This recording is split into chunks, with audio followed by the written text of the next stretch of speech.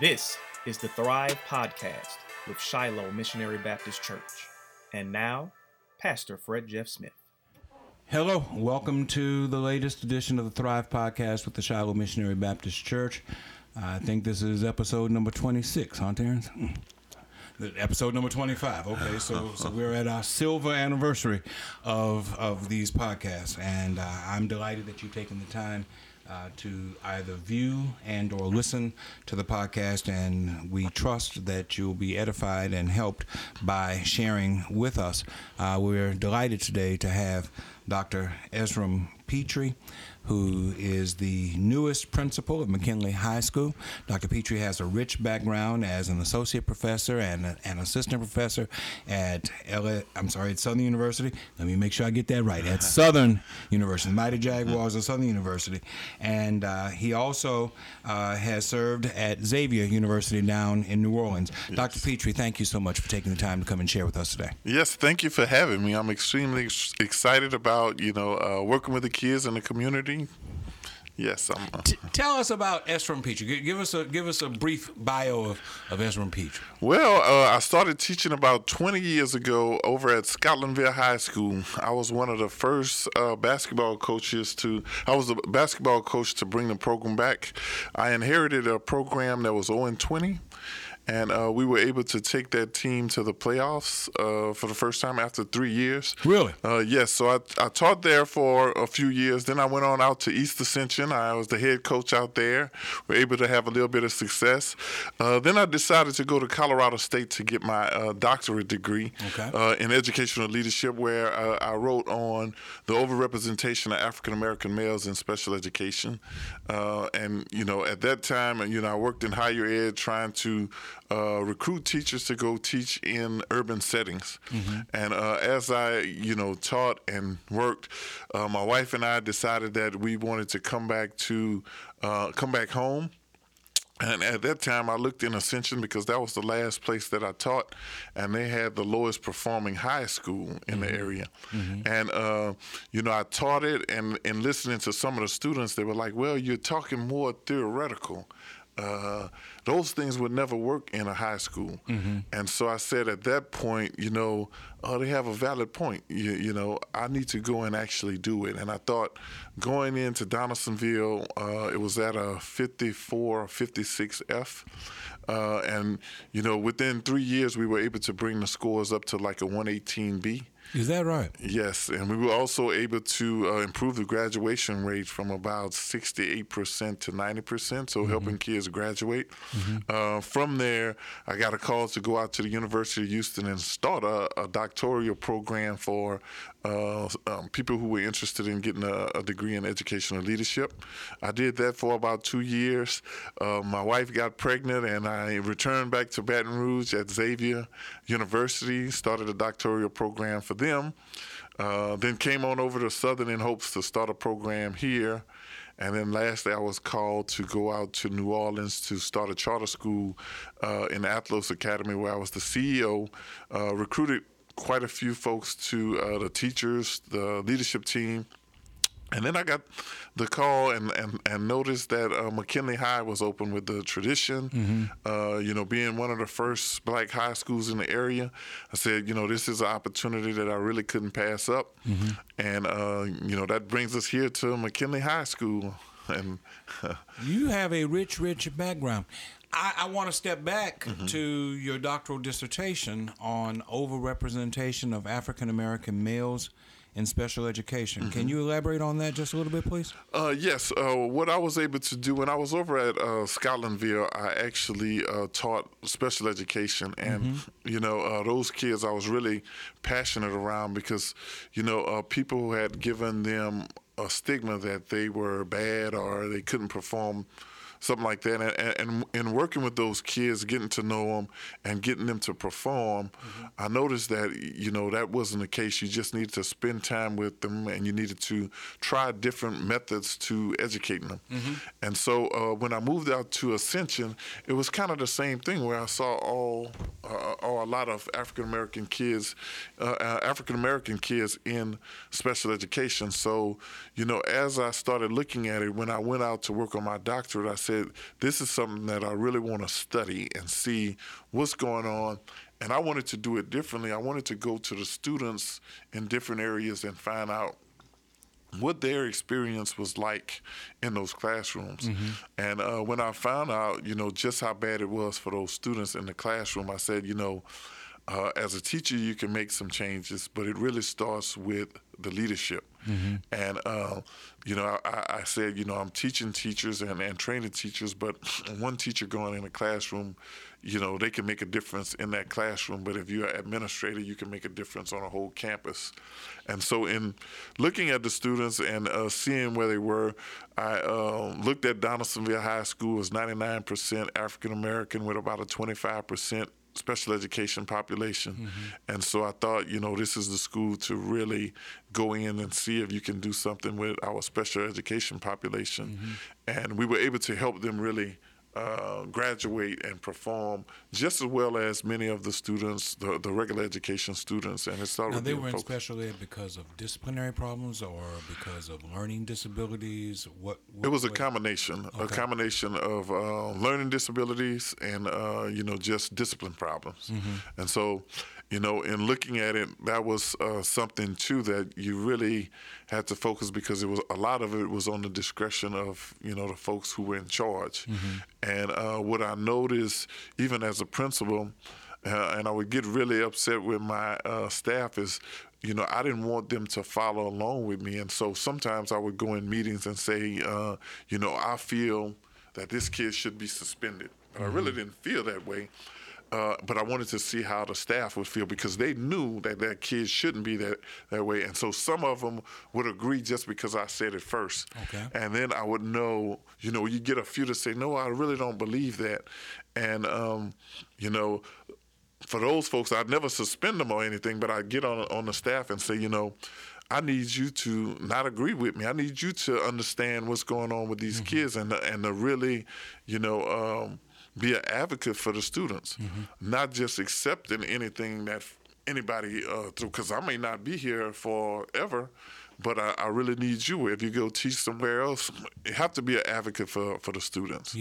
And that taught me that anything could happen. Working with the kids at Scotlandville, Ascension, and then back at Donaldsonville, it taught me really when you inspire students, regardless of how you classify them, they can perform well. And you can rip down the stigmas of everything if you inspire students to think, to learn, to achieve, and to care. And that's one of the things that I strive to do in every position is just inspire those students, work with teachers to get better, because as the teachers get better, the students get better in that process. What do you see as the major difference between black males who are labeled as special ed and black females who are labeled as special ed? Well, I think, when I look at at first is way more black males that's typically labeled as special education, especially for emotional disorder. I think sometimes the IEP is written in a way for black males to be kind of scary for a person just looking at it for the first time. And sometimes in looking at an IEP, the teacher get the wrong perception and already have the defensive mechanism. Help my listeners. Individual learning, right? because when you just throw out the IEP, I'm sure there are teachers who listen who know exactly what you're talking about, but there are others who might not know. Yes. Okay. So I think when you look at the males in special education, they kind of live up is that self-fulfilling prophecy. If you say I'm bad, and then I start to believe it after a while, then I act bad. And some of this labeling starts as early as elementary school, second and third grade. Right. The kids that I interviewed started in second. Yeah. And what was troubling with those students is that the grade level that they were reading on was about the level that they entered special education in. And what they really talked about was the low-level work that they had to do, look through the yellow pages. And, they described to me that they felt like the walls were closing in on them. And, they just was mad at everybody just because they were in there. And they were ready to take their frustrations out on anybody, the first person they saw. So it was, again, that self-fulfilling prophecy of you say I'm bad, I act bad. For the females, typically... for the females, it was very few on the emotional disorder side, but the few that was there was typically, it started from fights and, verbal abuse is what you would call it, but you would see that behavior much less in females and even the males when you talk to them calmly and really try to help them understand what was going on. Many of them wanted to try to get out of special education. Sure. And what I found in trying to help kids get out through my span of teaching is that, no one was really wanting to participate in that. And that was one of the things that really pushed me to go and figure out, like, what is going on? What is the experience like? And, is that experience really beneficial for the students after, school? Was there a problem with parental involvement in these cases? Did you see a pronounced, glaring defect where parents were not advocating for their children? Well, the parents didn't advocate much for their kids at all. For most of the parents, when they decided to advocate was when I tried to take their kids out of special education. And so that was more of a problem for the parent, like, don't ever try to take my kid out of special education. I can remember a time where, a parent wanted me fired because I was working and a kid was performing so well. I was like, and the kid was looking forward to really getting out, and the parents said, don't ever try to take that. And the principal told me, that's not your job to do. That's for the lead special education person, and, don't try that anymore. So is there an economic consideration to being labeled special ed? Or does the child receive different kind of compensation because they're labeled special ed? I'm trying to figure out why a parent would not want their child labeled special education. Yes, for schools typically receive a little bit more money for special education. So let's say the average student get about $6,000. Maybe a special needs emotional disorder would get maybe $10,000. And then, someone with severe would get maybe $21,000 per student. And then on top of that, for emotional disorder or behavior, typically parents get a compensation for that directly. I'm not sure how much. But so they're willing to allow their child to struggle in a special education program where he does not need to be. In order to receive additional compensation. Yes, some parents were actually tragic. Right. Some parents were actually doing that, and it was amazing to me because I couldn't figure out why, and it was really at a point where, the principal walked in and told me, "Hey, if you did this again, we would have to let you go." And so then I was like, well, something is totally not right with this system. And that's what really piqued my interest in saying, I have to go study this and see what is going on with our students. Yeah. That's interesting. So you're moving from the college arena back into the high school arena. I know you said you started in the high school arena, and now you're going back into the high school arena. Can you share with us what you see as the major differences between teaching at a college or on the college level and serving as an administrator of a high school? Well, the biggest difference teaching at a university is that you have a lot more autonomy at the university in terms of who you are teaching. The folks actually pay you to come, and most of the students are graduate students, so they are working to get a master's, and so you have a little bit more, it's more selective. In the high school setting, is whoever comes is more of a challenge, and so you're dealing with the whole community and more. in terms of, making sure that you can help every student. And so when you're talking about 1,300 kids, that's a whole lot that you are accountable for. So, high school, you definitely have more accountability. It's more accountable to the university. You get to study the issues, and you get to, practice. You get to research, and all those things. So you can go into the school, you can research it, and then you can write a book about it. You can do things like that. You can make it a part of the learning process for some of the adults who are actually going to be going out to be principals.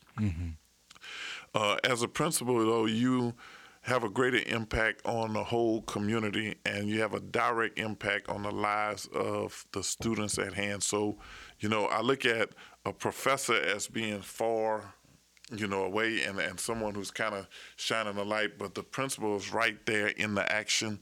And, you can make a difference in kids' lives right away, whereas a professor, it may take a while for your administrators or the people you've taught to get in that position to be able to make a difference. Okay.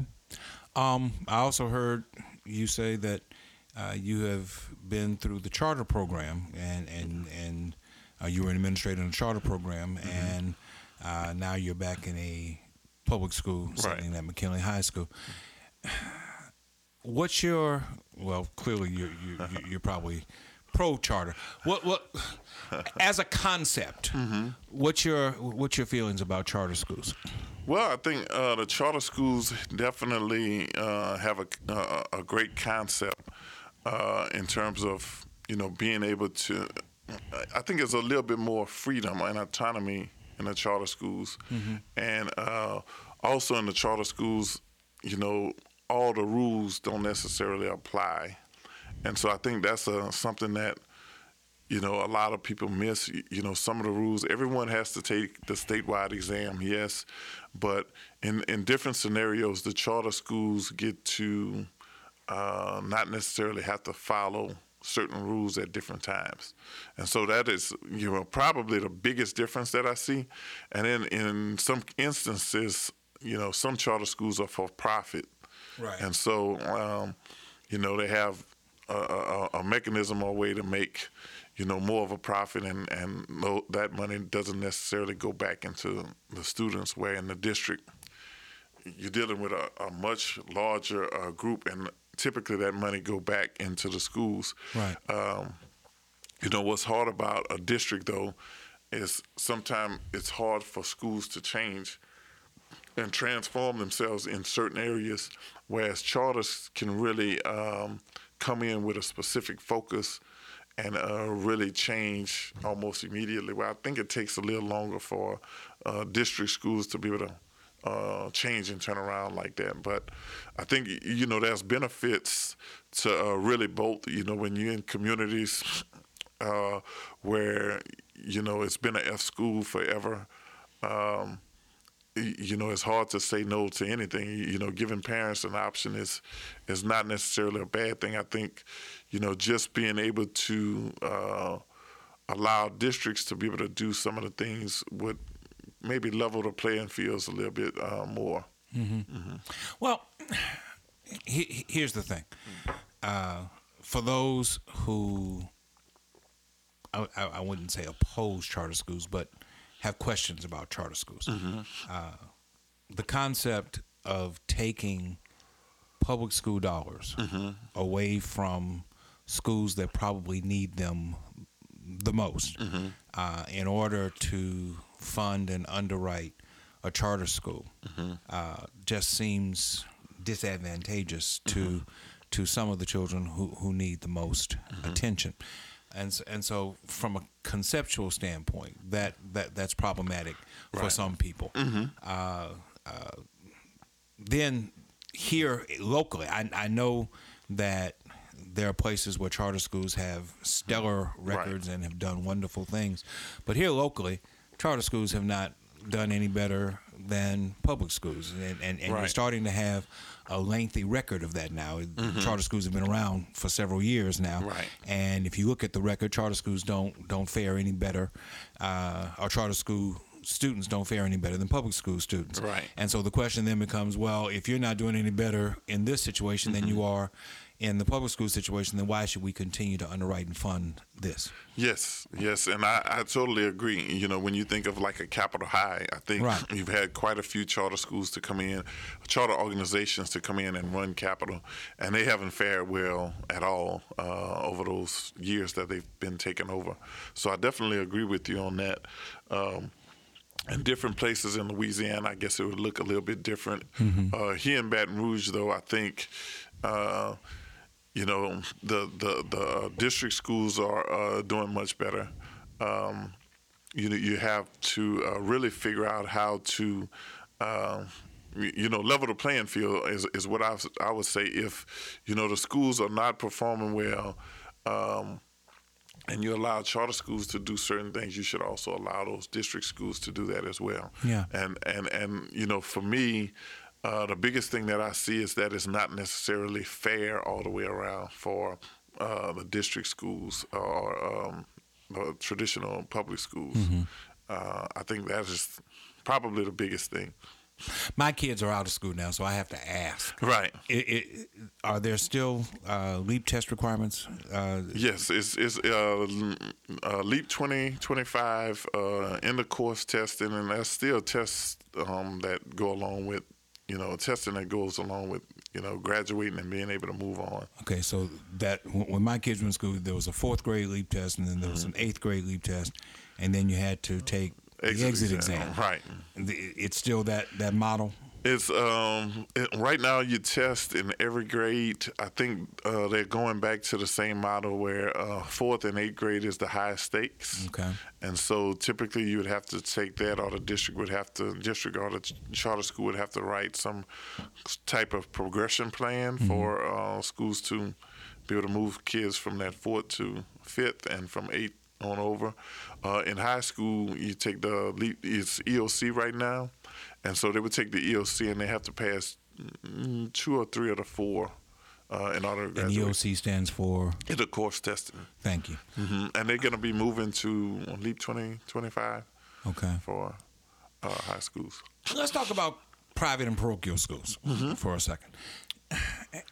Is it fact or fiction that private and parochial schools don't have to pass the same tests that kids in public schools have to pass? They don't have to take it at all. They don't have to take it at all. Right. So a child can go through 12 years of secondary education, elementary and secondary education, and never have to take a LEAP test. That's correct. And that's deemed by someone to be fair. Yes, I think, you know, here under the state guidelines, the schools that are governed by the state have to follow the state rules, and you know, private and parochial pretty much make their own rules. But they are licensed by the state. It might not be the same license that a public school has, right? But they do have a license. Am I correct in that? They have you have to go through an accreditation process, right? Yes, and so it seems fundamentally unfair that you can go through that if your parents have the economic means to provide for you a private school education, right, that you get to forego the same level of testing that public schools have to forego. I mean, have to endure. Right. Now, you know, your private like Southern Lab and University High or LSU Lab, they have to take the exam. Yeah, because they're not really private schools. Right. I spent some time in Southern Lab. I went to Southern Lab. I went to Baton Rouge High School. I was part of the first group that was in the magnet school. Right. So I'm aware of those. But I'm talking more along the lines of Catholic High, yes, Parkview Baptist, right, Episcopal High School, yes, schools like that. Right. Is it reasonable? Is it fair? Is it right? And I'm not trying to get you in trouble. I'm just asking a question. Is it right that those children do not have to take the LEAP test or whatever standardized test in order to graduate? And Johnny and Susie and Jane, who are in Westdale Middle or at McKinley High School have to take those exams? Well, looking at it on the surface, that definitely would be fundamentally, if you're looking at all kids, you would say, hey, what you do for one, you do for all. And that's what you would hope that takes place. What a novel concept. What you do for one, you do for all. Right. That's a good idea. I hope somebody takes you up on that. I've always had a problem with not with the concept of private schools. I think that if churches and individual groups want to be able to sponsor a school and they have the means to do that, they have every right in the world to do that. But if you're going to sponsor a school, then the school, in my opinion, needs to play by the same rules that you play in the public school system. And in that, let's be fair and objective in that most of the children who attend these private and parochial schools are Anglo, they're Caucasian. The overwhelming majority of them are Caucasian. Then the overwhelming majority of those who struggle with these LEAP tests and exit exams and standardized tests are African Americans and other minorities. And so it gives a skewed picture when WBRZ and WFB comes on the air and says this school is a D school, or this school is an F school, or this school and Episcopal is this and that. Episcopal didn't have to take the same test that these schools took. Catholic didn't have to take the same test. So is that a fair comparison? That's like saying McKinley High's football team is on the same level as New England Patriots because they both play football. They both play on a field that's 100 yards, but it's two entirely different games altogether. Right. Now that's my rant. Help me because you're the expert. And does my rant have merit or not? Well, I think, depending on who you would ask, it would probably lead you to different conversations because I think at the end of the day, when you get to the end, it's going to result in the ACT is what is going to matter the most. So all of them are going to take the ACT. Right. I think the difference in the private school is they get to really decide and chart the curriculum path to the ACT. Where, they get more leverage to be able to do that. Commonly called teaching to the test. Well, I don't know if you would call it teaching to the test. I think it's just it allows you to be more flexible, and so in a regular school or in most public schools that have to take the test, you have to be more focused, and so we can have a conversation about. Issues that are affecting the community in some of these schools, or teach a leadership program or have leadership where we're going to study, the leadership in South Baton Rouge in these schools because there's no set curriculum in terms of the order of how things need to look. But when you are in a traditional school, the state says, okay, you have to have 4 English 4 classes. These are the classes that you have to take, and this is the test that's going to be associated with it. So, that makes it a little bit different in terms of that. So as an African American male teaching African American students, do you think it makes a difference whether or not black boys and girls see a black male or black female instructor on a regular basis as opposed to seeing a white male or female instructor without consideration to competency or qualification? Just does it make a difference to that child to see a black instructor? I think it's always important to have mentors that you could see, and that mentor could be black or white. I think it's important to see someone who looked like you to give you that hope for many students that you can be that next person. So I do think it's important to have someone, if you're going through kindergarten to 6th or 7th grade, you should see a few folks that look like you.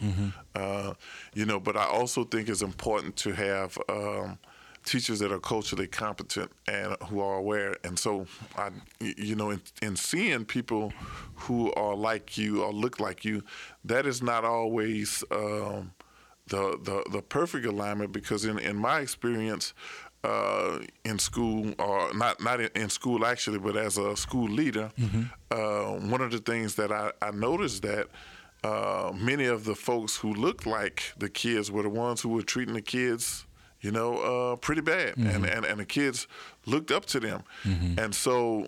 You have to make sure that whoever you put before kids really are dedicated to inspiring those kids, dedicated to, making sure those kids have success, dedicated to, seeking out the best way to help these kids become who they will be, helping them find their talent.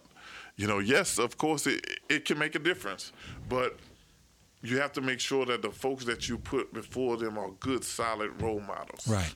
And that's the part that, you really have to focus in on.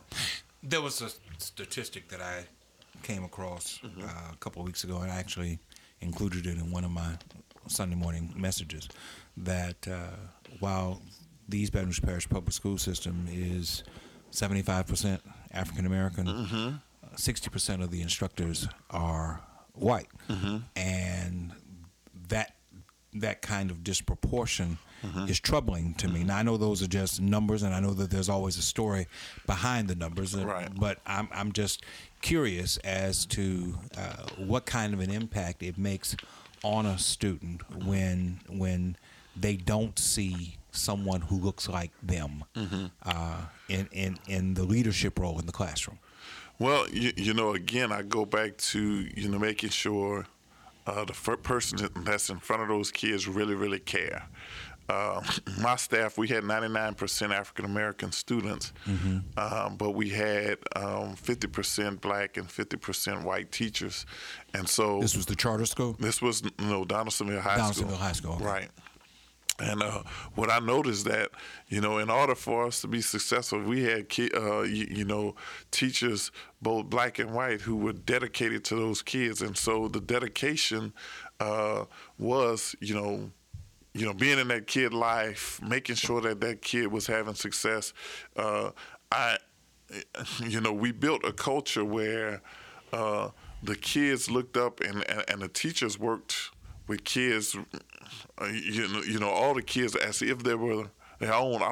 Our school was just like a big family, and the kids told me, "Hey, we hate to see you leave because we've been a big family here. Teachers gone out and both white and black bought these kids clothes, bought them to different things." So I think, while it's important to have that role model piece, you have to get to the point where you can also train others. It's 65%, white teachers. How do we get them to be culturally competent enough to be able to assist and help elevate the students to another level and inspire those students?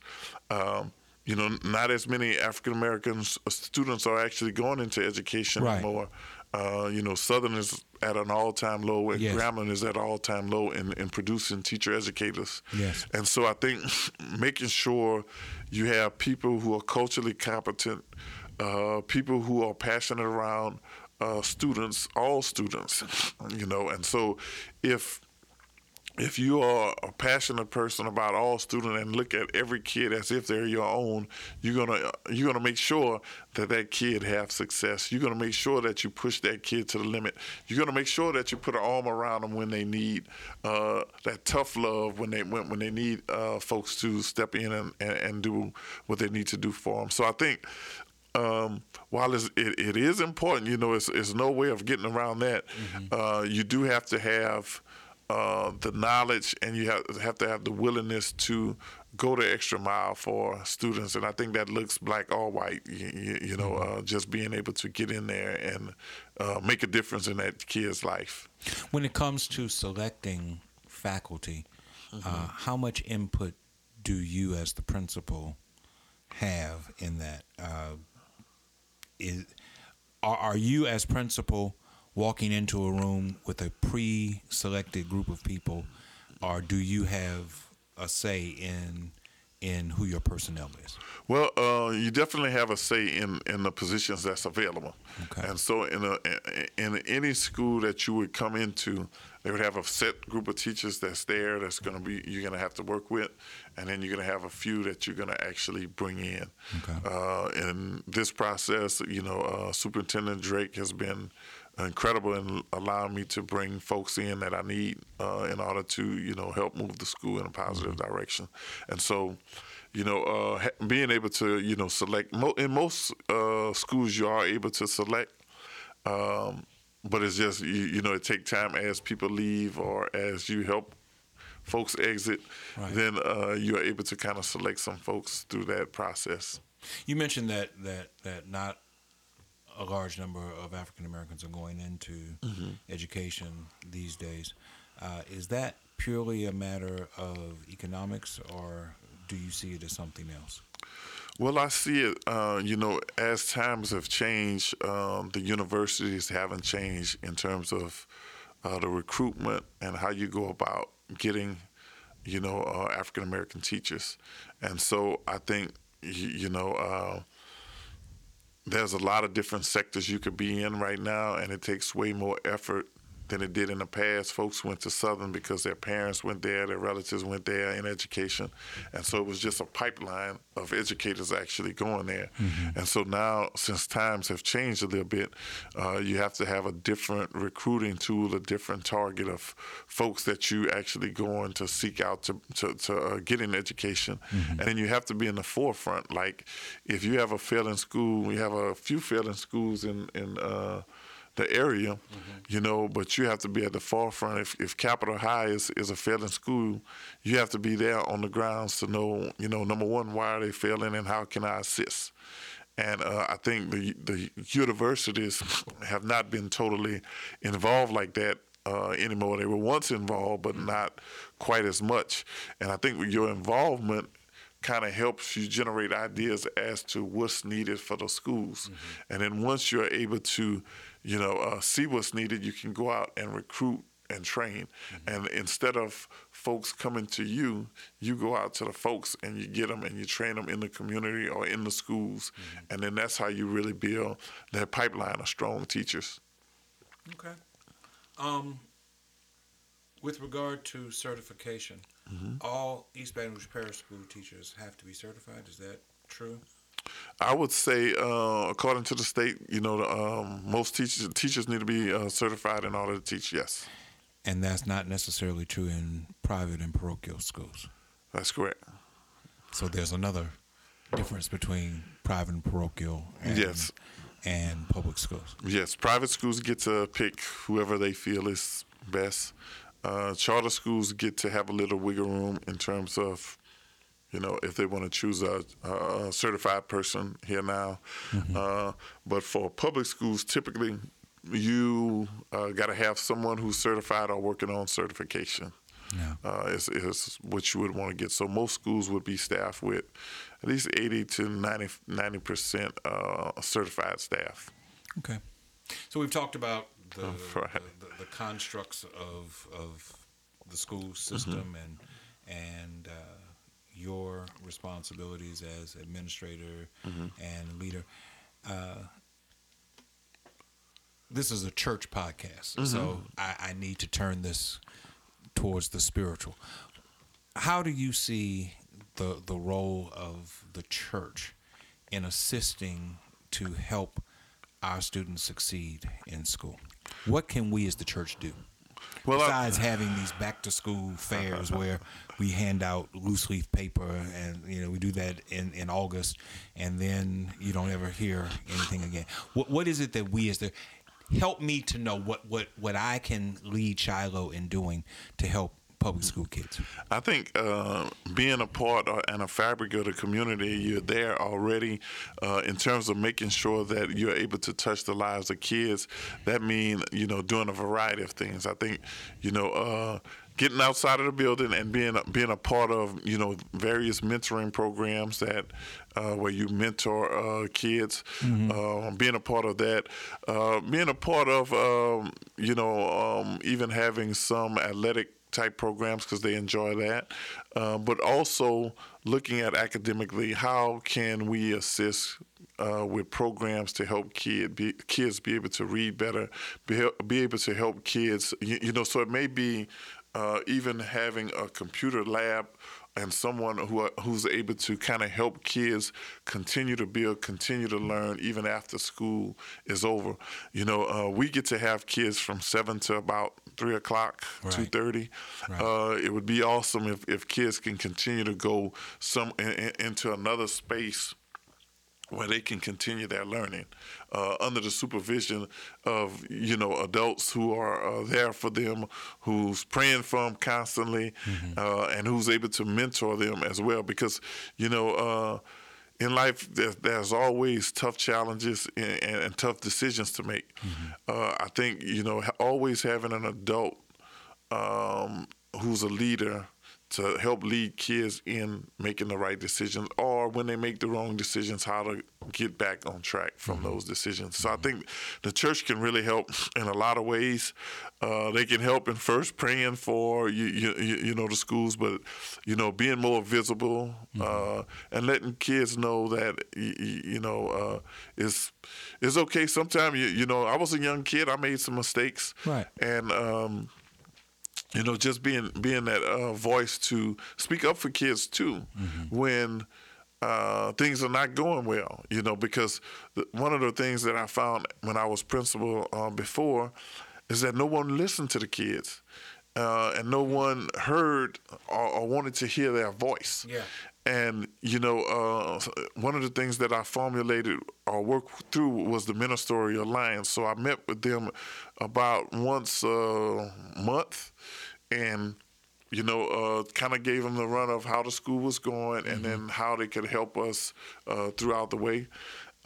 We created a teachers versus preachers basketball game where the kids were. How the preachers did. They won.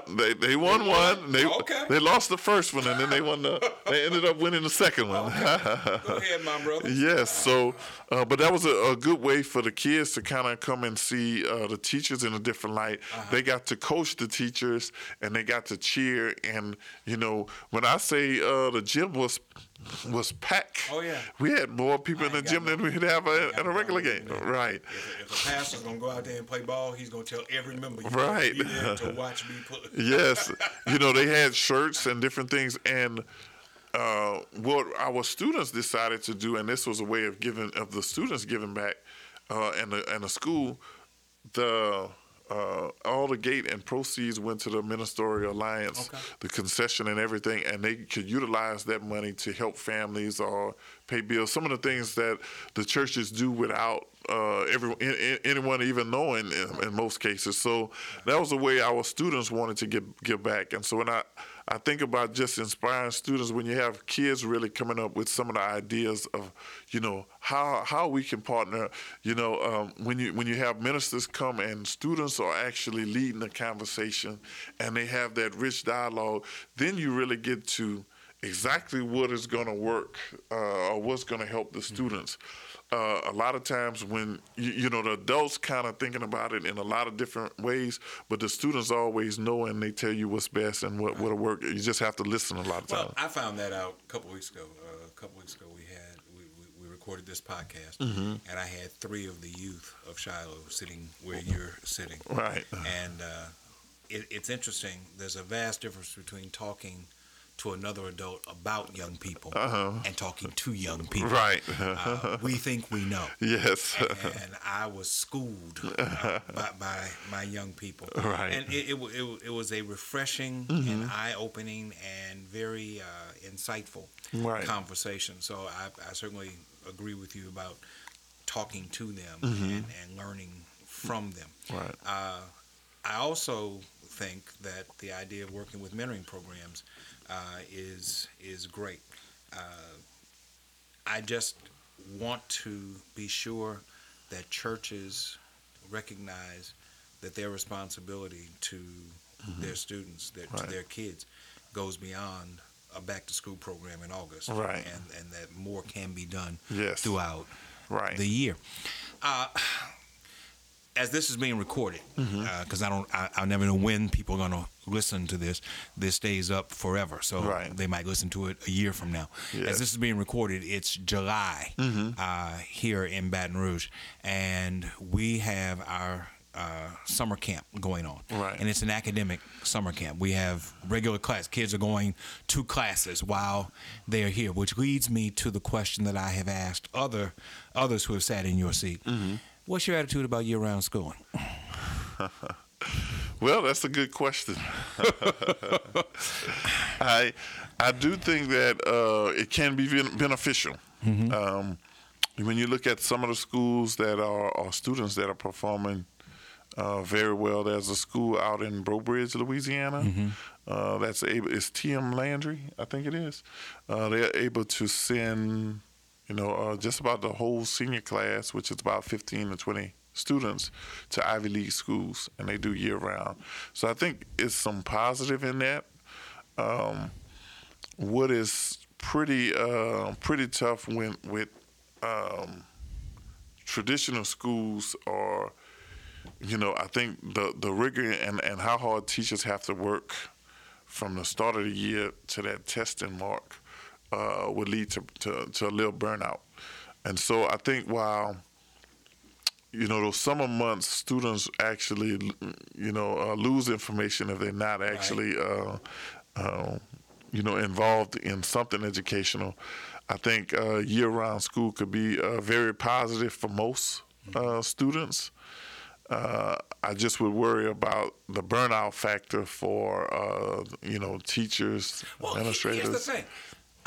If I sent you to the back when we get through taping and you walked around, a heavy percentage, I don't know exactly how many, but a heavy percentage of those people who are working in our summer camp are school teachers. Right.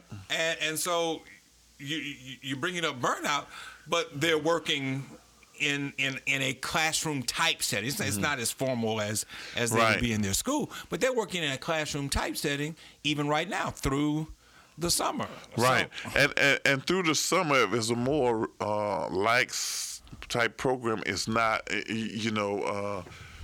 with the day-to-day grind of what a teacher is expected to do, and making sure that you're able to follow the curriculum. It's a lot on teachers. Where in private schools, you may have an opportunity because you are in charge of your curriculum. At this T.M. Landry, they go to school year-round, but for an hour in the day, the kids maybe just be playing chess. So it's a thinking process, and we actually learning. And you have another group of students that's building a robot.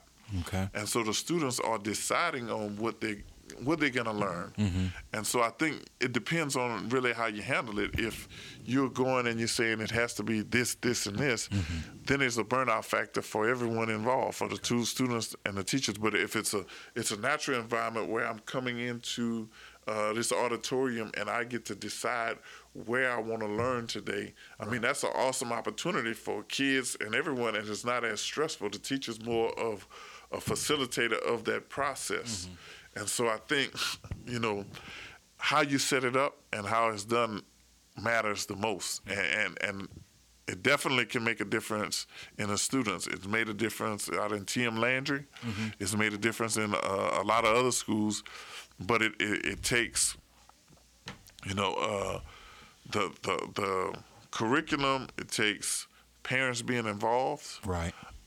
It takes a whole lot to ensure that that's able to happen.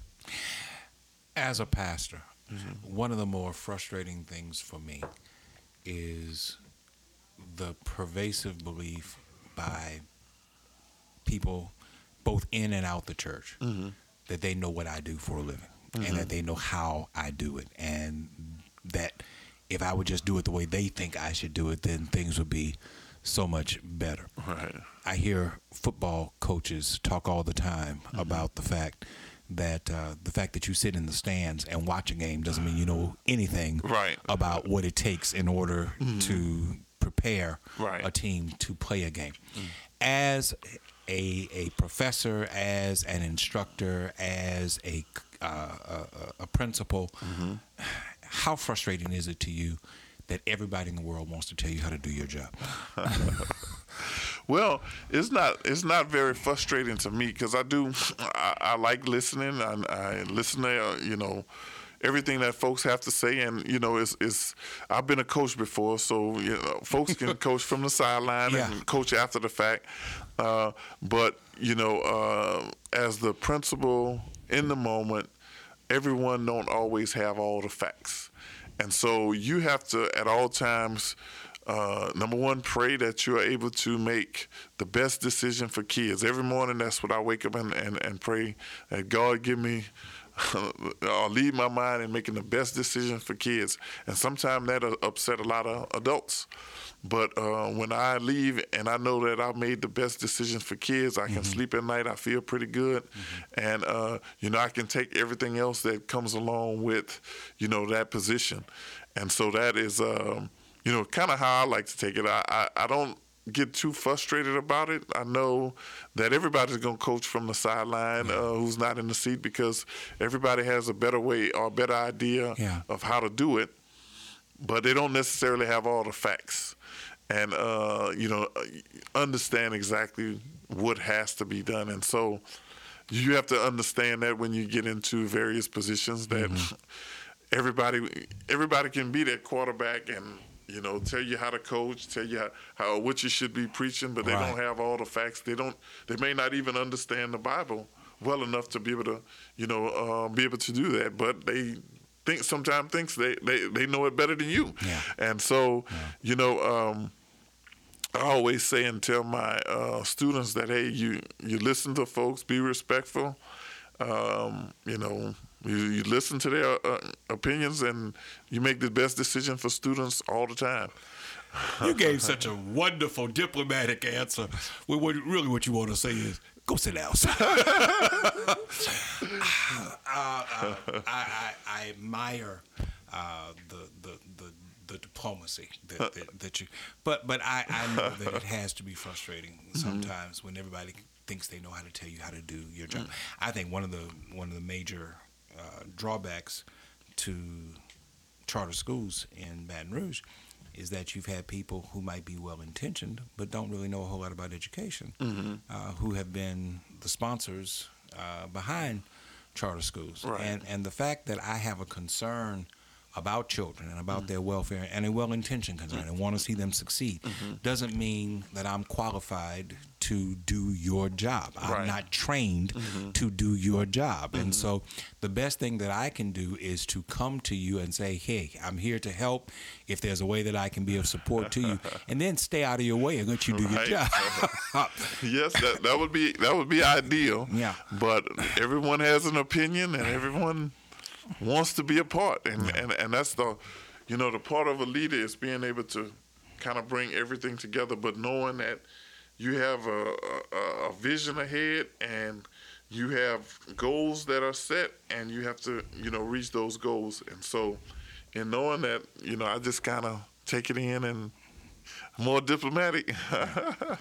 Well, I appreciate your taking the time to come and share with us today. Yes, thank you. I have been enlightened by this experience, and I hope you come by and share with us at Shiloh's real soon. Yes, we will. I'm hoping to bring a team of folks just to visit in the whole South Baton Rouge area and, get to be a part of the community, and I'm looking forward to working with you all. I know we have something going on at some point where we are able to reach out and kind of get you into the school and be able to help us out. Thank you again for coming by, Doc. All right. Thank you. All right. This is our Thrive podcast for today. Thank you all for listening and our viewing. We'll be back again next week. Thanks.